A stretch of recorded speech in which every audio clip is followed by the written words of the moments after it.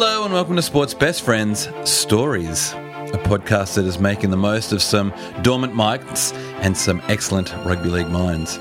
I'm Big T, and sitting patiently across from me is a man who is on independent radio's best rugby league program, a man who spends his Saturday breakfast with rugby league royalty in Sydney's Radio Palace at Triple M Studios, a man who somehow does all of this and it's not even his day job. No, when he's not slapping funny all over the NRL, he is the country's leading authority in R&D tax incentives and related government assistance programs. Welcome, Mr. Kris Gale. Where did you get that from? Yeah, well, the internet. The internet is. Well, the internet lies consistently. I think your website, if I'm totally off. Well, that'd be right. Yeah, well, then I have to agree with it all of a sudden. So, with my limited understanding of tax and their alleged incentives, am I right in thinking that you helping companies get the most from the government is like you being Clive Churchill getting the most out of Souths, and in fact, you would be tax's little master? Well, I think I'm more like Madge Maguire. I'm prepared to drive myself to the point of vomiting in order for the companies to also do well. In essence, the government intervenes in research and development because we don't do enough of it. Okay. And you can subsidise by way of things like grants or tax incentives. The beauty of a tax system is that it's self-assessment, so companies work out themselves what they're entitled to. Mm-hmm. It's basically subsidising the technical risk of doing new and improved products and processes. It sounds like Madge. Yeah, right. And 15,000 companies access it. All government programs should be simple, transparent and easy to access, and they're always the opposite. So we help companies handle that program. But we also see ourselves as a stakeholder. We think innovation is important to the Australian economy, and this is the government's major involvement, and it just waxes and wanes, and lots of travails at the moment. This is actually not a brilliant period for the area. We've had 6 innovation ministers in 5 years. Right. Speaks volumes. Believe it or not, when I left high school in, let's face it, another century, people regarded innovation and R&D, research and development, with some fear that because it equated to robots taking my jobs. Right. In 2018, that's still the problem. The mainstream media will portray innovation as there's a fear that robots will take your jobs. Even tax? Okay. Yeah, well, and particularly rugby league. I absolutely assume that we'll eventually... we've been running a theory on Fire Up, which is the FBI independent show you so kindly referenced, that the reason that Cooper Cronk left the Roosters was finally revealed. He's not a robot like the rest of the Storm. He's actually a replicant.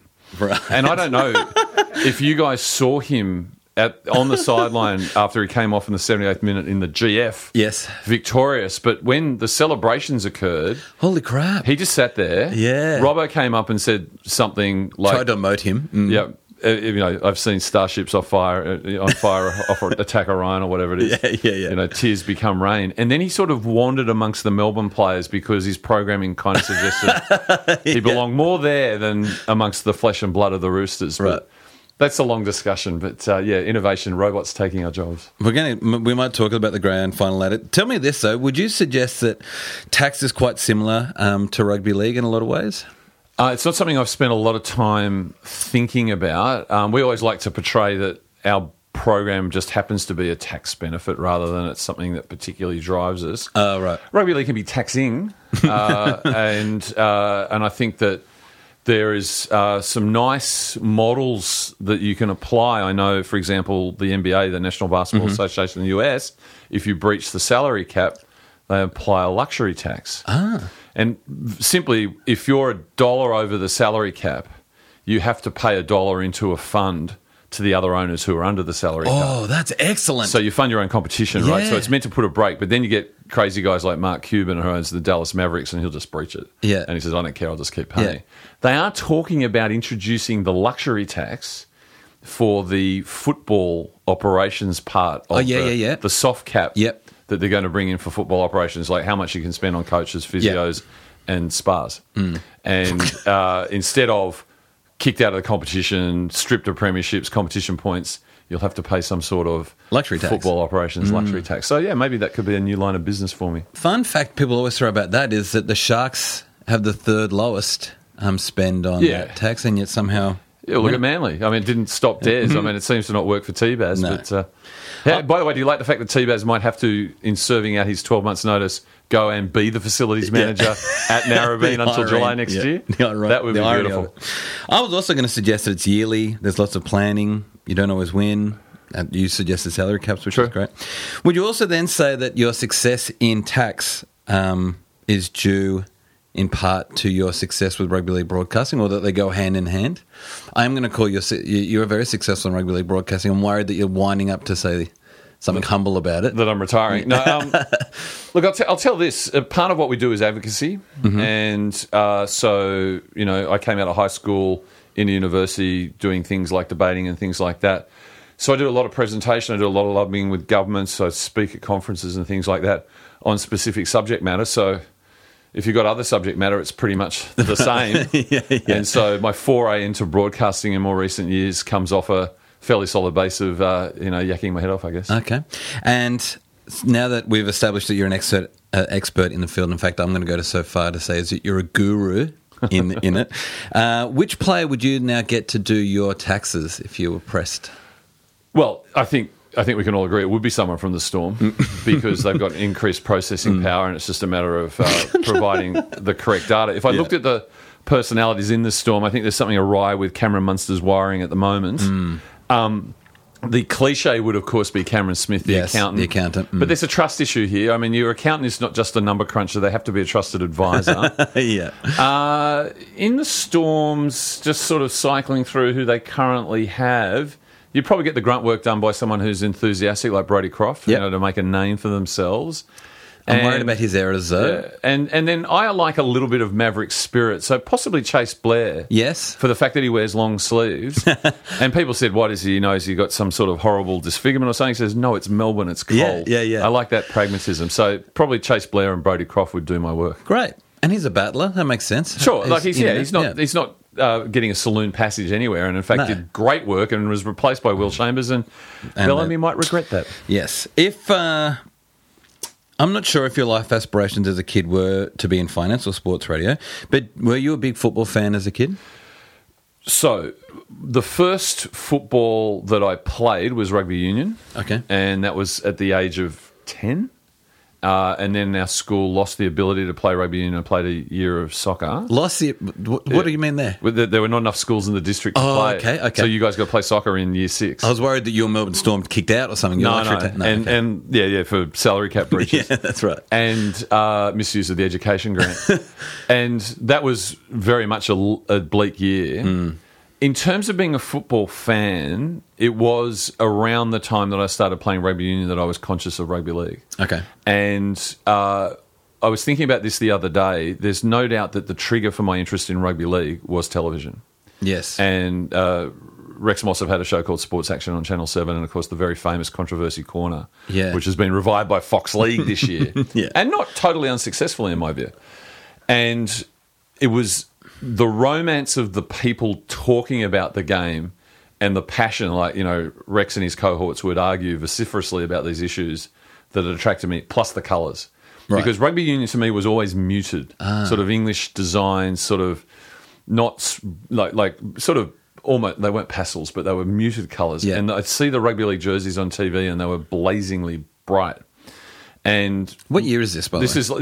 This is sort of like early 70s. Okay. And then I live in Hunters Hill, not far from where we're broadcasting, and obviously the Meth Lab, aka Balmain Leagues Club, was on Victoria Road. Yeah.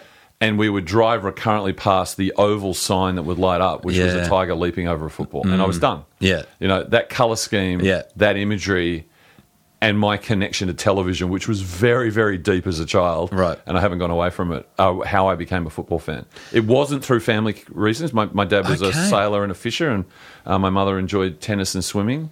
There was no rugby league consciousness in our house at all. It was discovered through the magic of TV. Wow. So you were a blazing, what do those people call when you're doing it for the first time? Rookie? Sure. Of the family. There was no pioneer. Wow. Yeah, absolutely. And within the extended family, particularly my father's family, they grew up on Cremorne on the lower North Shore of Sydney, and they were absolutely sailors and fishermen, but particularly competitive sailors. Wow. Yeah. Okay. Yeah. And so you go to a huge amount of games now. Yep. You didn't go to many then much as a child, I'm assuming? No. So I was actually at the Newtown Jets presentation night last night, and I got hauled up on stage by Albie Talarico and, wanted to establish my credentials early. So I can tell you the very first grade game I went to which was at Henson Park in 1975. Okay. I went with my schoolmate Stephen Ray, who lived at the school I went to, which was Newington College. His father was the headmaster, and he was a massive Roosters fan. Oh. So the Jets were playing the Roosters and Henson, so we went down on the Sunday afternoon. I clearly remember sitting on the hill.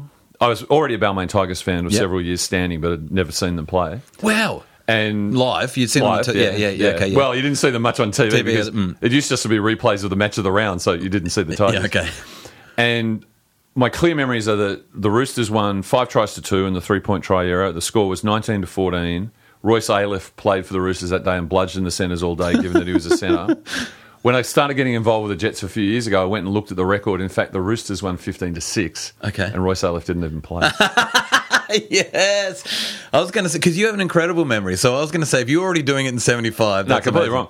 wrong. And then, for the balance of high school, the most rugby league I saw live was at Leichhardt, but it was the Amco Cup. It was midweek. Yeah, midweek, yeah. You know, we're sort of, I guess, year 11, year 12. The parents were absolutely fine that we went and saw that game after footy training or whatever it was. Mm-hmm.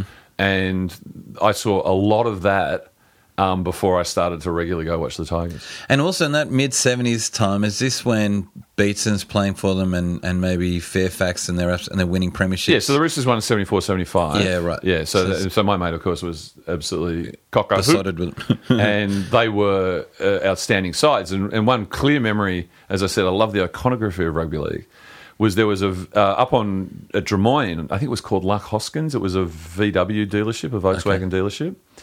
And in 75, where the Roosters gave it to the Dragons 38 blot, there were 12 VW Beetles lined up in the presentation area of the Volkswagen display on Victoria Road, and those Beetles were all painted in the 12 clubs and colours of the Sydney clubs. Incredible. Yeah, and just to me, it was just magic to drive past them and see them. Yeah. After the grand final, just in the front windows, there were the numbers 38 in the Roosters car and nil in the Dragons car. So they were really strong rugby league memories for me. That's excellent. I wish that would happen. That kind of stuff would happen now. I mean, as an adult, you said that you were a Balmain Tigers fan. You're currently a West Tigers fan. Do you buy much into the rivalry of the joint venture? Not at all. Okay. Not at all. I mean, I probably upped my involvement as a Tigers fan by becoming a season ticket holder when they went to Parramatta in the mid-90s. Yeah. When everyone was Sydney. So there was the Sydney City Roosters. They are now the Sydney Roosters. They're not Easts. Sydney Bulldogs and Sydney Tigers. And I had a genuine concern that the franchise would fold. Right. So I felt a greater compulsion to get involved and be a supporter and head out every week and all. And in a weird way, me and another mate, Rob, we would go out and it was a bit of a pilgrimage and we felt good about things when we'd play putt-putt at Ermington on the way back. Oh, yeah. So I became a member of the Leagues Club and I went to the vote. And And I had a number of mates in the legal profession who were involved in all the goings on. Yeah. And we're going to get to South and those people soon. Yeah, and for mine, I sat in that meeting. The toughest thing was seeing Laurie Nichols bawl his eyes out. Though quixotically he ultimately supported the venture and then died before they played. It's a sad story. So it's a sad story. And the vote was more resounding in Balmain than West, but by astronomically different figures. Like I think it was like 500 to 6 or something like that. Right. But I walked out of the 89 grand final convinced that Balmain would never win the premiership. The way the game was going, Broncos, New Zealand, those sorts of things. Really? Yeah, the too many clubs in the one area, they just wouldn't be strong. I walked out of the 99 meeting going, in a sense, they're more like a franchise or a license or something, and they will all be trying to appeal beyond their geographic boundaries. And I said, it's possible that they could win a premiership. The fact that they did 6 years later is quicker than I thought, and I'm so grateful they did because who knows when it will happen again. Mm-hmm. So to me, there was no choice. It was the right decision, and I just flipped immediately. I imagine it was slightly easier for a Balmain fan than a West fan. Because of the Tigers? Yes. Yeah. Simple as that. Yeah. The original deal that was almost happened was Parramatta Tigers, and then it became revealed that actually all Parramatta, which came from a position of relative strength, was interested in was the logo. Right. Because you could sell more stuffed tigers than eels. Yeah, okay. And they didn't want any of the playing group or anything like that. Right. So with the deal that the NRL, or what it was called then, I guess, put on the table, you had two clubs who were both below the eligibility criteria coming from relative equality and the idea of a Western corridor all made sense. And I just flipped immediately. Didn't get to the first game at Campbelltown, but remember listening to it on the radio, and I didn't feel any angst or pangs of what it could have been. Right. Would I have liked Balmain to survive? Of course. But it didn't seem possible to me.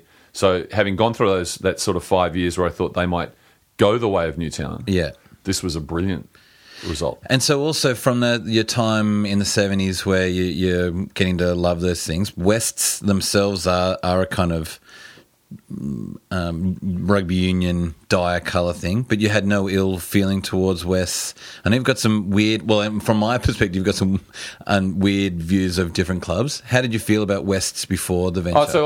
When I was a kid, I knew what my 4 favourite teams were. Yeah. It was Balmain followed by Cronulla.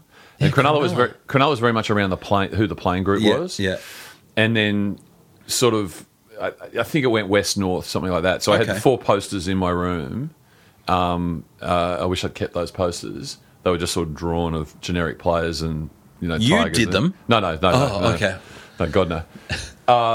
So I'd always had a soft spot for West. Yeah. And then, I kind of enjoyed I really enjoyed the Silvertails Fibro thing. Roy Masters-y. So I felt that they were simpatico. And I mean, you never really thought, Balmain West, there's a grudge match. Yeah. In the same way that Manly and Norths clearly was. Yeah. And that was doomed from the start, the Northern Eagles. So no, I embraced. In fact, I can tell you one story to symbolise this. Yeah. They had a Team of the Century dinner in 2008.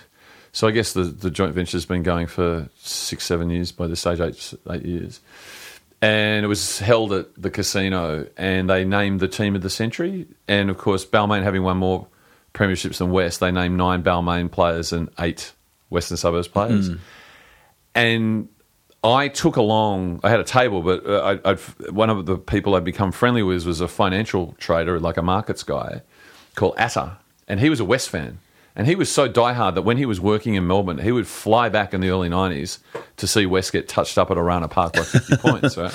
So he and I were sort of like the symbol of at our table of the two teams coming together. And they had a commemorative football on the table. It was just part of the package. And you just had, it was heaven. Like, it was a glittering array. They'd really gone all out to get all the great players from the previous eras.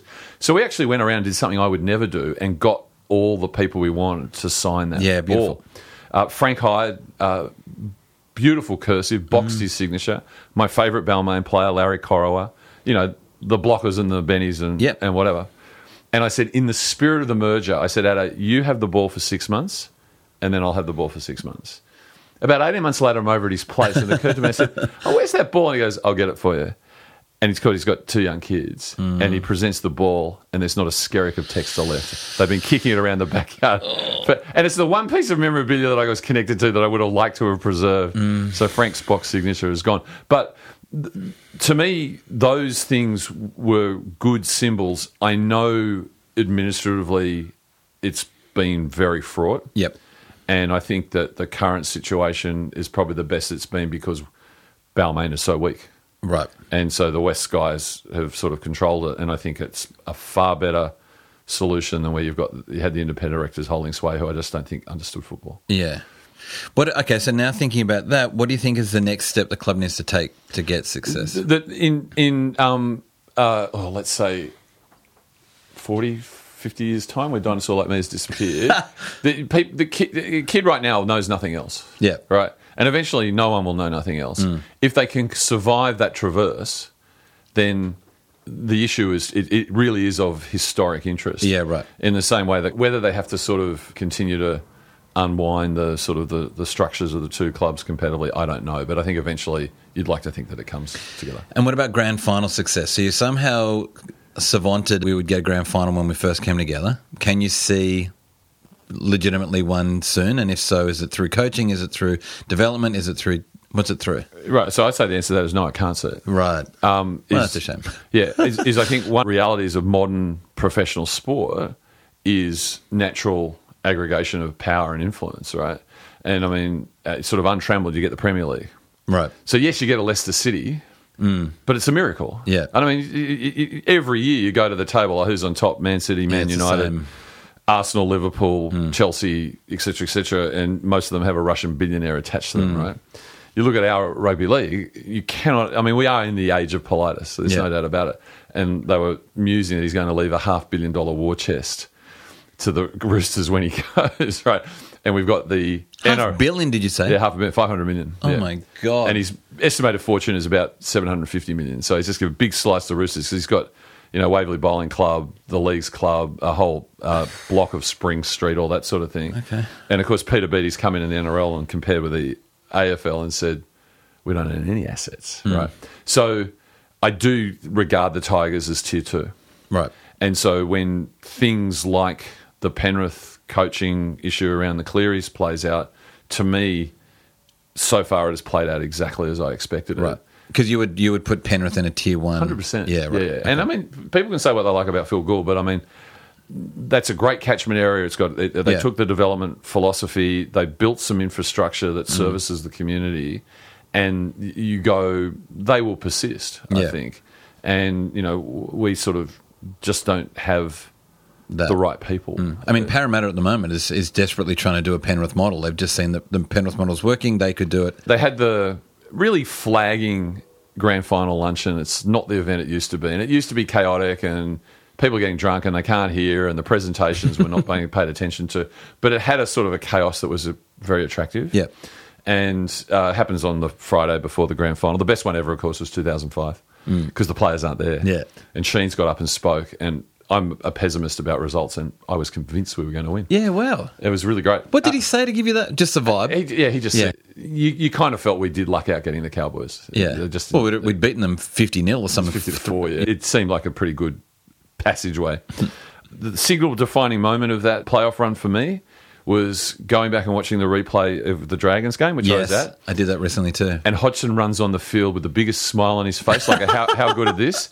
And you contrast it with Trent Barrett's face. Right. Like they were so serious to the point of panic. Yeah. So this lunch its sort of centerpiece was the end, was that, you could go around, again, not really me, but a lot of like my partner and her girlfriends were, and they just get a whole lot of shots with the players and stuff like that. Mm-hmm. And Noel Kelly was, kind of semi-touching them up and all that sort of stuff. Oh. Hello, Noel. Charming. And that's all gone. This lunch, now under the new RLPA collective bargaining, the players are officially on holidays and are obligated not to attend. Oh, wow. Because it's a breach of work. No. Right? The one player who was there was Robbie because they had a lot of the 2005 guys there. Yeah, that's right. And, I was quite keen through my sponsorship to see if I could, get him interested in doing an interview, and the club said, we can't introduce you. I could go and do it myself. And then when we got Marina and Justin, the chair, and in typical fashion, Justin put up one graph. It's not death by PowerPoint, but look at our engagement, look at our merch, look at our sponsorship, look, blah, blah, blah. There was very little discussion of the on-field success, and there was no mention about the Ivan Cleary situation. It was as though it wasn't happening. And I think if that's how you solve or look at things, you're condemned to be who you are. Yeah. I guess I know the Roosters the best. A friend of mine used to be a director there. I've sort of seen... I've broken bread with Politis after they got eliminated by Brisbane in 2015, and it was straight out of The Godfather. Yeah. And you just go there. They attract, for socioeconomic reasons, people of certain calibre who end up in managerial positions. And it's difficult. You're nine clubs in the Sydney area and all that sort of stuff. You're really competing for talent. You're competing for resources. As a player sponsor, you sort of look at the difference in organisations involved and you just go, you're up against it. You haven't got a Russian billionaire. Yeah. That would be my solution. But what about Charlie Stubbs Holden or whatever his name is? Bradley Charles Stubbs? Yeah, the coach we spoke? He came through. I need to be discreet, but Bradley and I are in contact, which became evident on the FBI interview. So I don't know how much of his story you know, but he really has come to prominence in the last 5 years because of the work he's done in sport. Yeah. So he had a deal with Madge Maguire that they'd each sever a finger if they didn't win the 2014 premiership, and he just works with a coach. And it's on energy and power words and all this sort of stuff. And even he acknowledges that most people think he's crazy. Yeah. And he then went through a passage of Checker, second in the World Cup for Rugby Union, the street with Eddie Jones in England, Graham Arnold at Sydney FC, and now into the Roosters. And as he loves to tell the story, Jimmy Smith, well-known player and broadcaster, and he were having a coffee at Allianz Cafe, and Blake Solly, the current South CEO, was over there. Oh, that's right, yes. And Bradley says he's been trolling me, and Jimmy goes, I'll introduce you. And he goes up to Blake, he says, you're not going to like this, and do you want some bad news? He goes, yeah, give it to him. He says, South will win 3 of their last 6. Tick. Roosters will win the minor premiership, which they did on for and against, based on their last performance. Doesn't matter, they still won it, Yep. And then they win the whole thing. And so I certainly have pitched him, if he's free next year, whoever we get, he might come and work his magic for us. But, Stop working with Tier 1 people, Charlie Stubbs, Holden. Come and work with Tier 2. Yeah. Bradley Charles Stubbs. You got to get that right. It's like Bradley Charles Stubbs was convicted of a freight. The full name. He loves using his full name. Yeah. Okay. His sign-off, he's got a great text sign-off, which is the coach whisperer, expect to win, done, done, done. And there is a picture, a journal entry he wrote with Trent Robinson in December last year saying that you will win in 2018, and Trent and he holding the book, and it's all come true.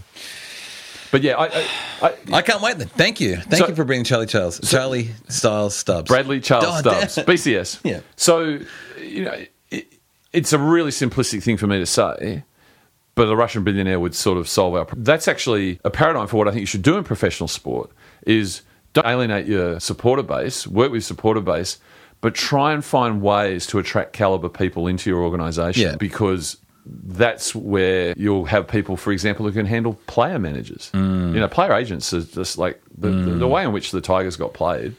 And one thing I'll credit Cleary with was he said, I'll deal with this. I'll extend my runway if I call the bluff, and the big four got kind of blown apart. And, Aaron Woods ended up where someone he didn't want to be, I don't think, and look at Tedesco, look how great it is. Yeah, I'm just not gonna paint that scenario. Could you see it working the other way? No. Yeah, that's the issue. Yeah. But I'm not despondent, and Leicester City, but I do feel it's kind of 3 playoffs in 19 years of the joint venture. I'm just happy to make the playoffs, mate. Yeah, and that's small club mentality, right? It's Tier 2. Let's keep thinking about the future, though.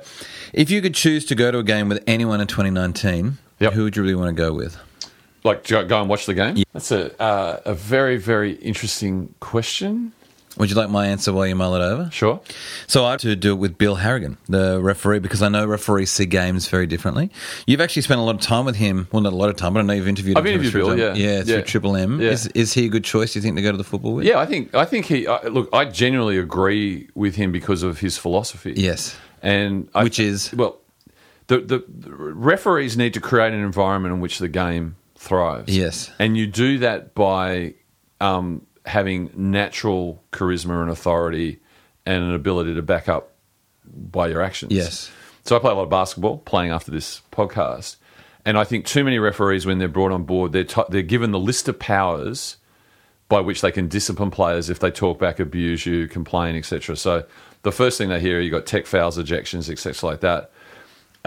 They don't understand. If you're able to establish the parameters and saying contact will be called strictly, people have a limited resource, which was fouls in basketball, and they'll naturally back off and you get a game. And you've got to be clear and you've got to communicate. Yeah. And Harrigan, everyone will gravitate to what he did in Origin, but I think everyone says he was the best referee because of that. So I think he'd be a good choice. Yeah. And also they end up having to be... They have to read games so incredibly well because their entire career is based on where they end up on the field to be able to see what's happening. Yeah. And so I think that man then has spent so many hours reading games in a particular way that others haven't, that he still is inadvertently, subconsciously and consciously reading a game in a very different way now. Yeah, and I mean, the sort of revelations that the current referees are assessed where they have 100 points and then they get deducted points for errors, and that's insane. It doesn't work like that, and I think that's why they say referees, when they have the ability to go to video and so forth, is that they start to lose confidence in themselves, so they start to go through process and protocol rather than having, for want of a better term, a feel for the game. Yeah. I guess I'd have to go back and say Larry Corowa. I mean, if he's my favourite ever rugby league player, why wouldn't I want to watch the game with him? Yeah. And what are you hoping you get out of it other than fangirling him the entire time? I don't think I'd fangirl. I'd just be very interested in what's happened in his life subsequently. You're going to distract him from the game. You're just going to talk to him. There's so many stoppages, Now with an injury, the whole game stops. Right. And he might, one of the interesting things about elite sports people, one of the guys I know really well is Pat Richards. Okay. And Patty was the first guy I sponsored, and he was back at the lunch the other day, and he says, he wants to catch up and come on the radio and whatever.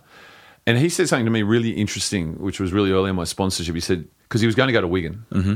That was after the 2005 premiership. And I go, what prompted that? And he said, a lot of my teammates wouldn't understand that, but rugby league isn't everything to me. Right. And he said, if it's the thing, because he was a good high-level cricketer as well, he said, if it's the thing that gets me and my wife, and now it's his family, he's got kids now, to go live in a foreign country and see the world, that's what we're going to do. Right. And he said, and we, obviously, north of England, but he said it is a gateway to Europe. And when he came back after 8 years, he said, we really did it.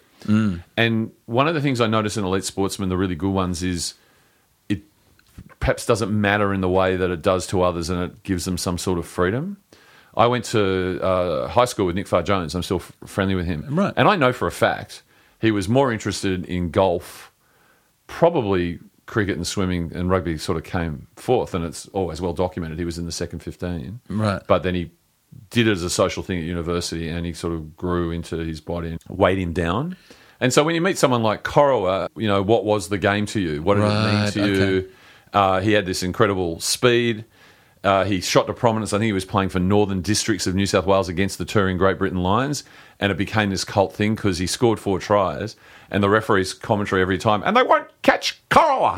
Right? And he came to our club, So it's just like he's my favourite player as a default. So I've been lucky to meet a lot of the 80s Tigers and sort of form views on them. And then through the sponsorship, I've certainly had exposure to a number of the current players in the world of rugby league. So talk me through the player sponsorship thing, because at the beginning of the games when they say David Nofaluma sponsored by yogurt, I just assumed it was that no one's really in choosing this. It's just yogurt said we'd like a player and they've just ended up with David.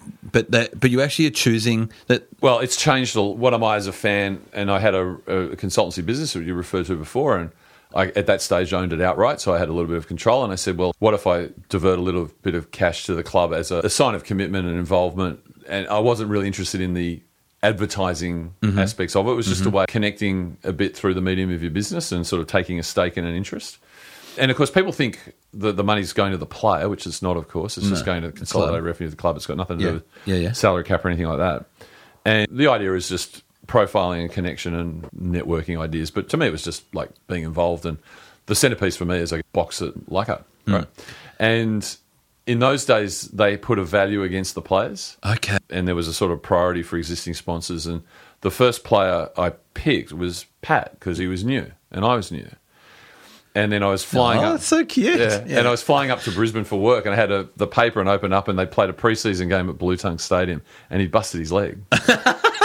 And I had the contract in my bag. I hadn't signed it. And then they contacted me and said, oh, well, obviously Pat can't play for a long time. Do you want someone else? I said, no. Yeah. I'm sticking with the guy. Yeah. So Jason Moody, they sort of gave me as an interim, was Jason Moody. Okay. And then, of course... So what year is this? 2004. Oh, 4, okay. And that year, by the way, with my Roosters mates that I was referring to before, we went out to Campbelltown, and I think we were down 40-0 at half-time. And there was a kid sitting about 3 along from us, from about the 20-minute mark, bawling his eyes out. And I just said, kid, I feel your pain. Yeah. Never imagining that we'd be winning the comp the following year. And, of course, the Riches off the flick pass try and whatever. Over the years, So you were sponsoring him in 05 when he scored that. Wow. And that's my. I managed grand final week by reading no media. I just didn't want to get my anxiety levels up. I went to sleazeball the night before, but left at a very modest. And the only time I really kind of lost it was the try. Yeah. Because in the surge of adrenaline, I'd convinced myself that he'd surged and he'd actually run over the dead ball line, hadn't put the ball there. Turns out he had. It was all good. It was all fine. It was a proper try. Yeah. But yeah, it was all part of that. Wow. And, the whole thing where he, was announced fit to play when I went back and watched the replay, and the boys go crazy in the rooms. And he's just a nice guy, and his wife was great. And they and my partner, we all bonded over Big Brother. We were all watching that. Okay. Right? Over the years, they've sort of played around with the idea. Currently, it's just a number. You buy in. We randomly allocated a number. You say, I want to be a player sponsor. Okay. And they drew it out at the West Ashfield Club, and I got number 5.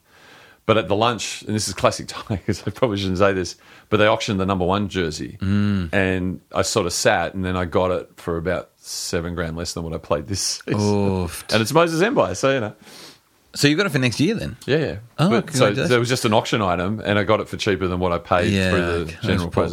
But my longest recurrent relationship was with Chris Lawrence. And so you spend some time with him? He seems like a really nice bloke as well. Chris is a fantastic guy. And Kath, she was his high school sweetheart. They're married now, just had a kid. Yeah, beautiful kid. And Chris is, as advertised. And what appealed to me was he had a bit of entrepreneurial spirit because he had this training academy for school kids. He was interested in his area. And again, when we lost Pat in 2005, I went for someone who was... There was a bit of a transition, but when I was able to get him, I got him. He's been always good. He's come and done the radio a few times. Had him in Triple M towards the end of last year. And, he's had his travails, that kid. I mean, the dislocated hip and whatever. Yeah. But I've assigned the sponsorship to a group called Sister to Sister. It's run by a woman called Jess Brown. Get out of town. I know that one because of the player advertising. Right. It's working. That's right.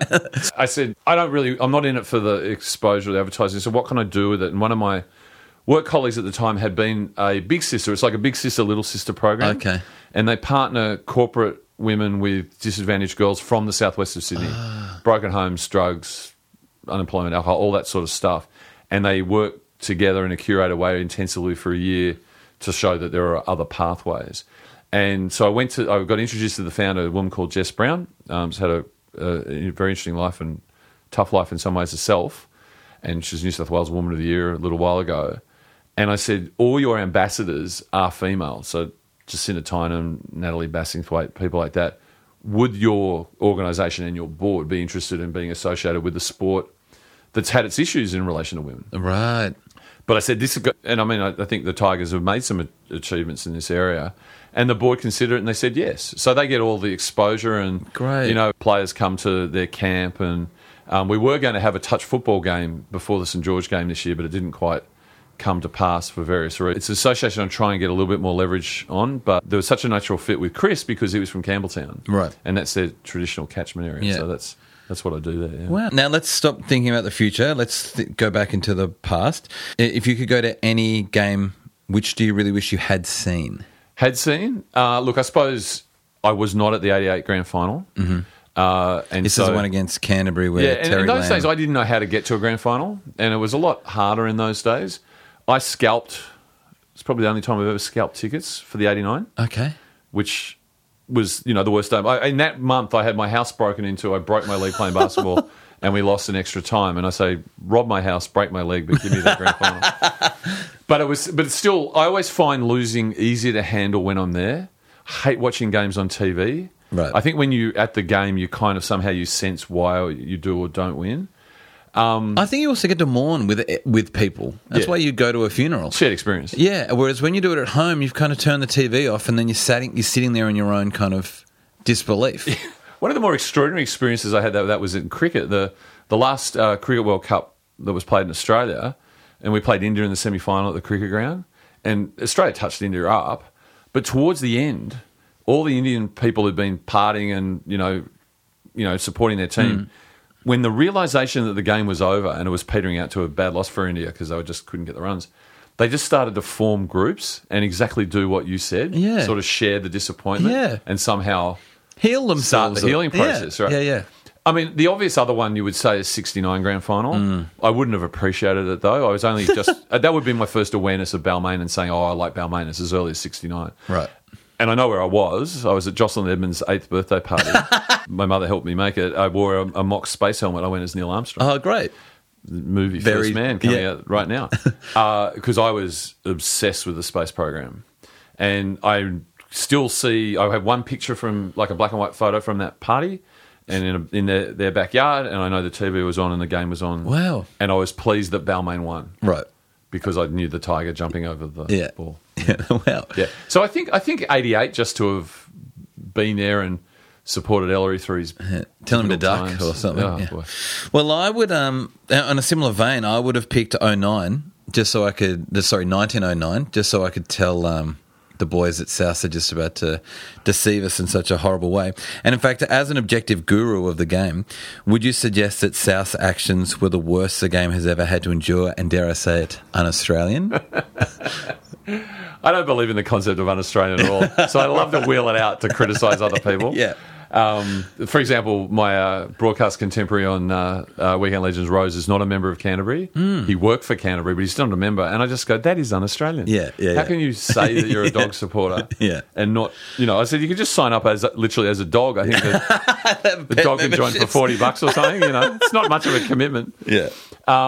But Look, South is just a byword for skullduggery. I mean, pride of the league, I don't think so. As you said, it happened in 1909 with the whole all golds fiasco. Yes. And it's never stopped. It's really never stopped. And how do they navigate their way through the recent texting issue? And, the poor old dogs got hammered, and even Karen Murphy, the integrity officer, said, no, there's nothing to say. And I think it's because of some technical flaw in the pictures were illegally passed obtained on by the person. By a Roosters fan, someone else pointed out like that has anything to do with it.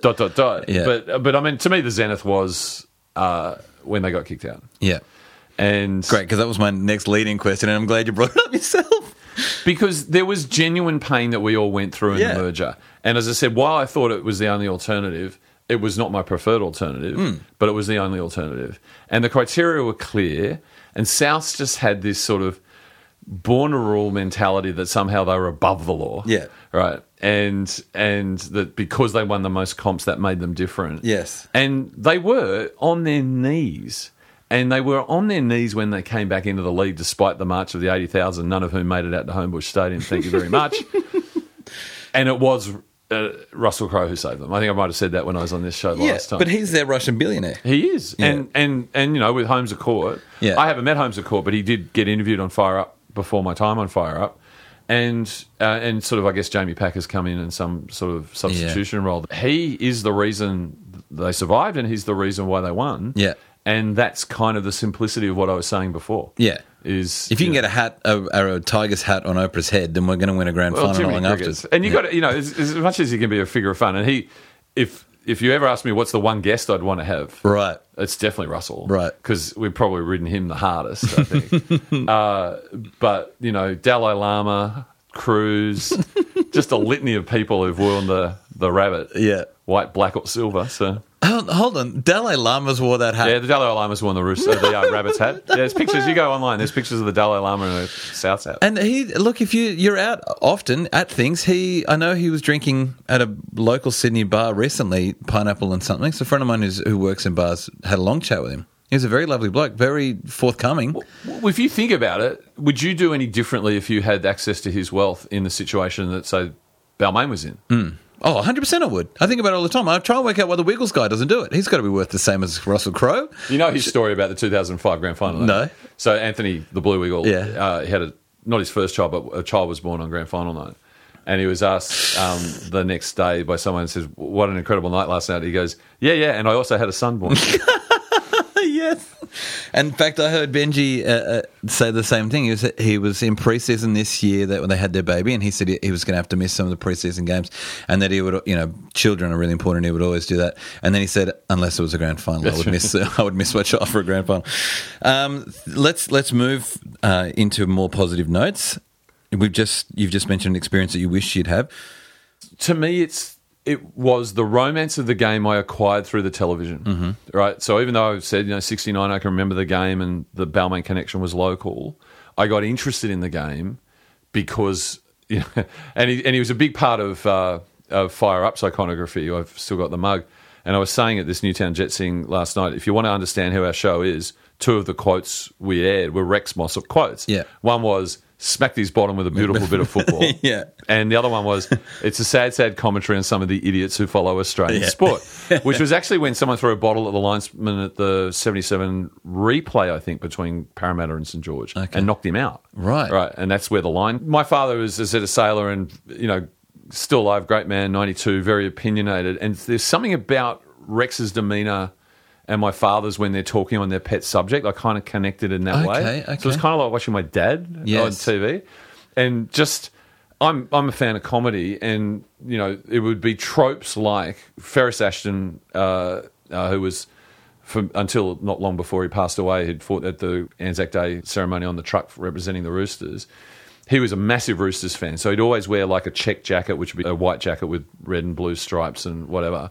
And every week when they do tips, who do you like in East versus West? And he goes, the Roosters, and they'd be coming last. Like he was the first guy I ever saw who never tipped against his team. Yeah. And then they had all these products that they would give away, like Patra orange juice and the Paramount shirt. And there was a line where Rex would go, You're looking very chipper this morning, Ferris. Well, yes, Rex, I've had my Viking sauna. And it was a promo for Viking sauna. It was the same thing every week. Yeah. It was metronomic, but I loved it. Yeah. There's a sort of a colourful aspect to these personalities about the subject matter.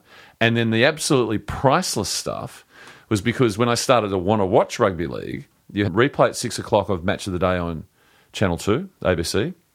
And the lead caller was a guy called Alan Marks, and then replaced by John O'Reilly. And the match of the day was routinely, Manly versus St George or something. It was never the Tigers. Then later on, they brought on the 7:30 Sunday game replay, which Rex called. But in those early days of watching Controversy Corner, they would have 90 seconds or 2 minutes of film from around the grounds of each game. So that was, as a kid, the only way I ever saw the Tigers was in that lot of 2-minute glimpse.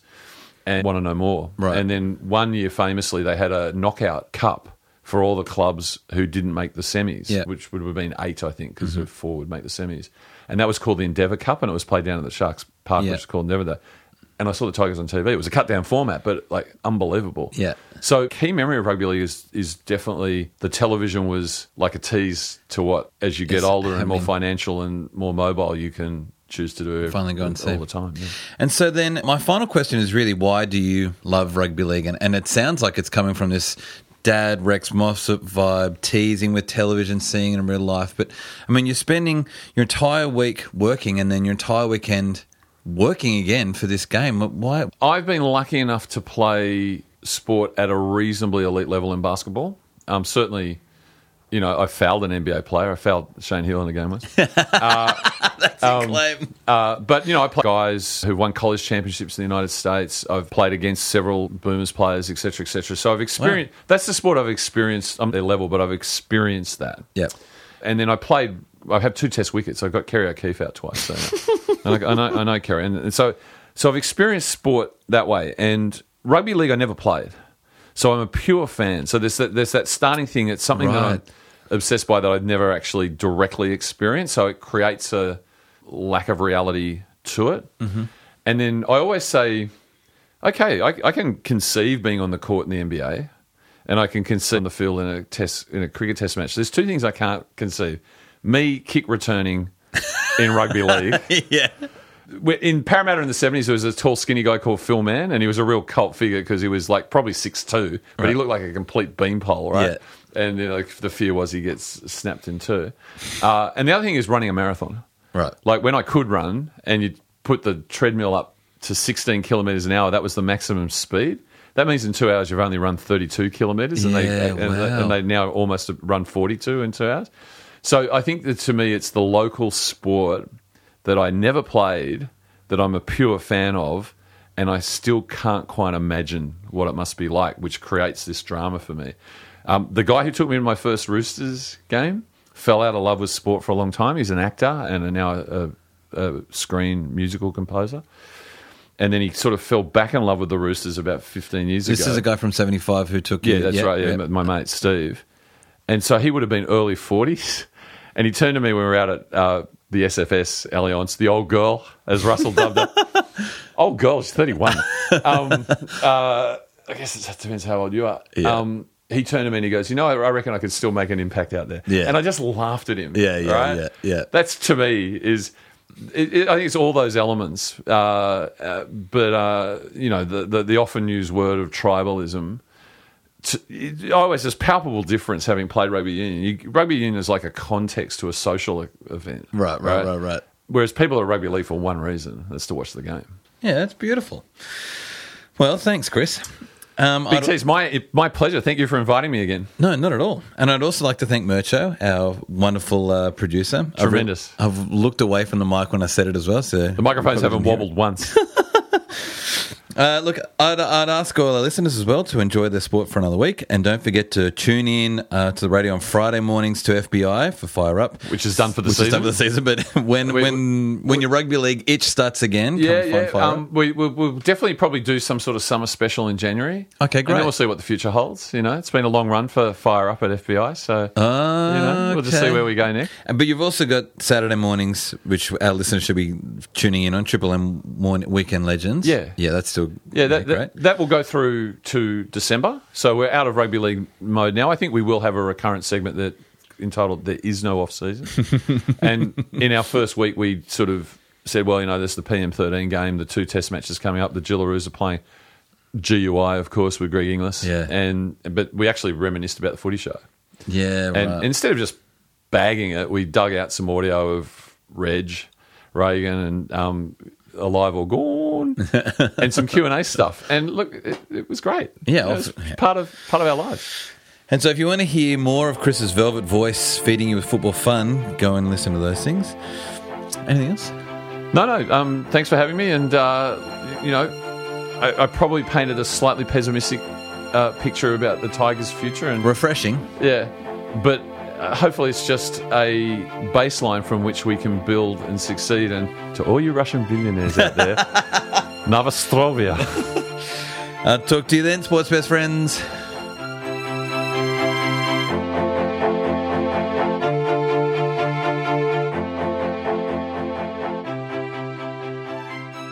Stop working with Tier 1 people, Charlie Stubbs. Holden, come and work with Tier 2. Yeah. Bradley Charles Stubbs. You got to get that right. Yeah. It's like Bradley Charles Stubbs was convicted of a freight. No,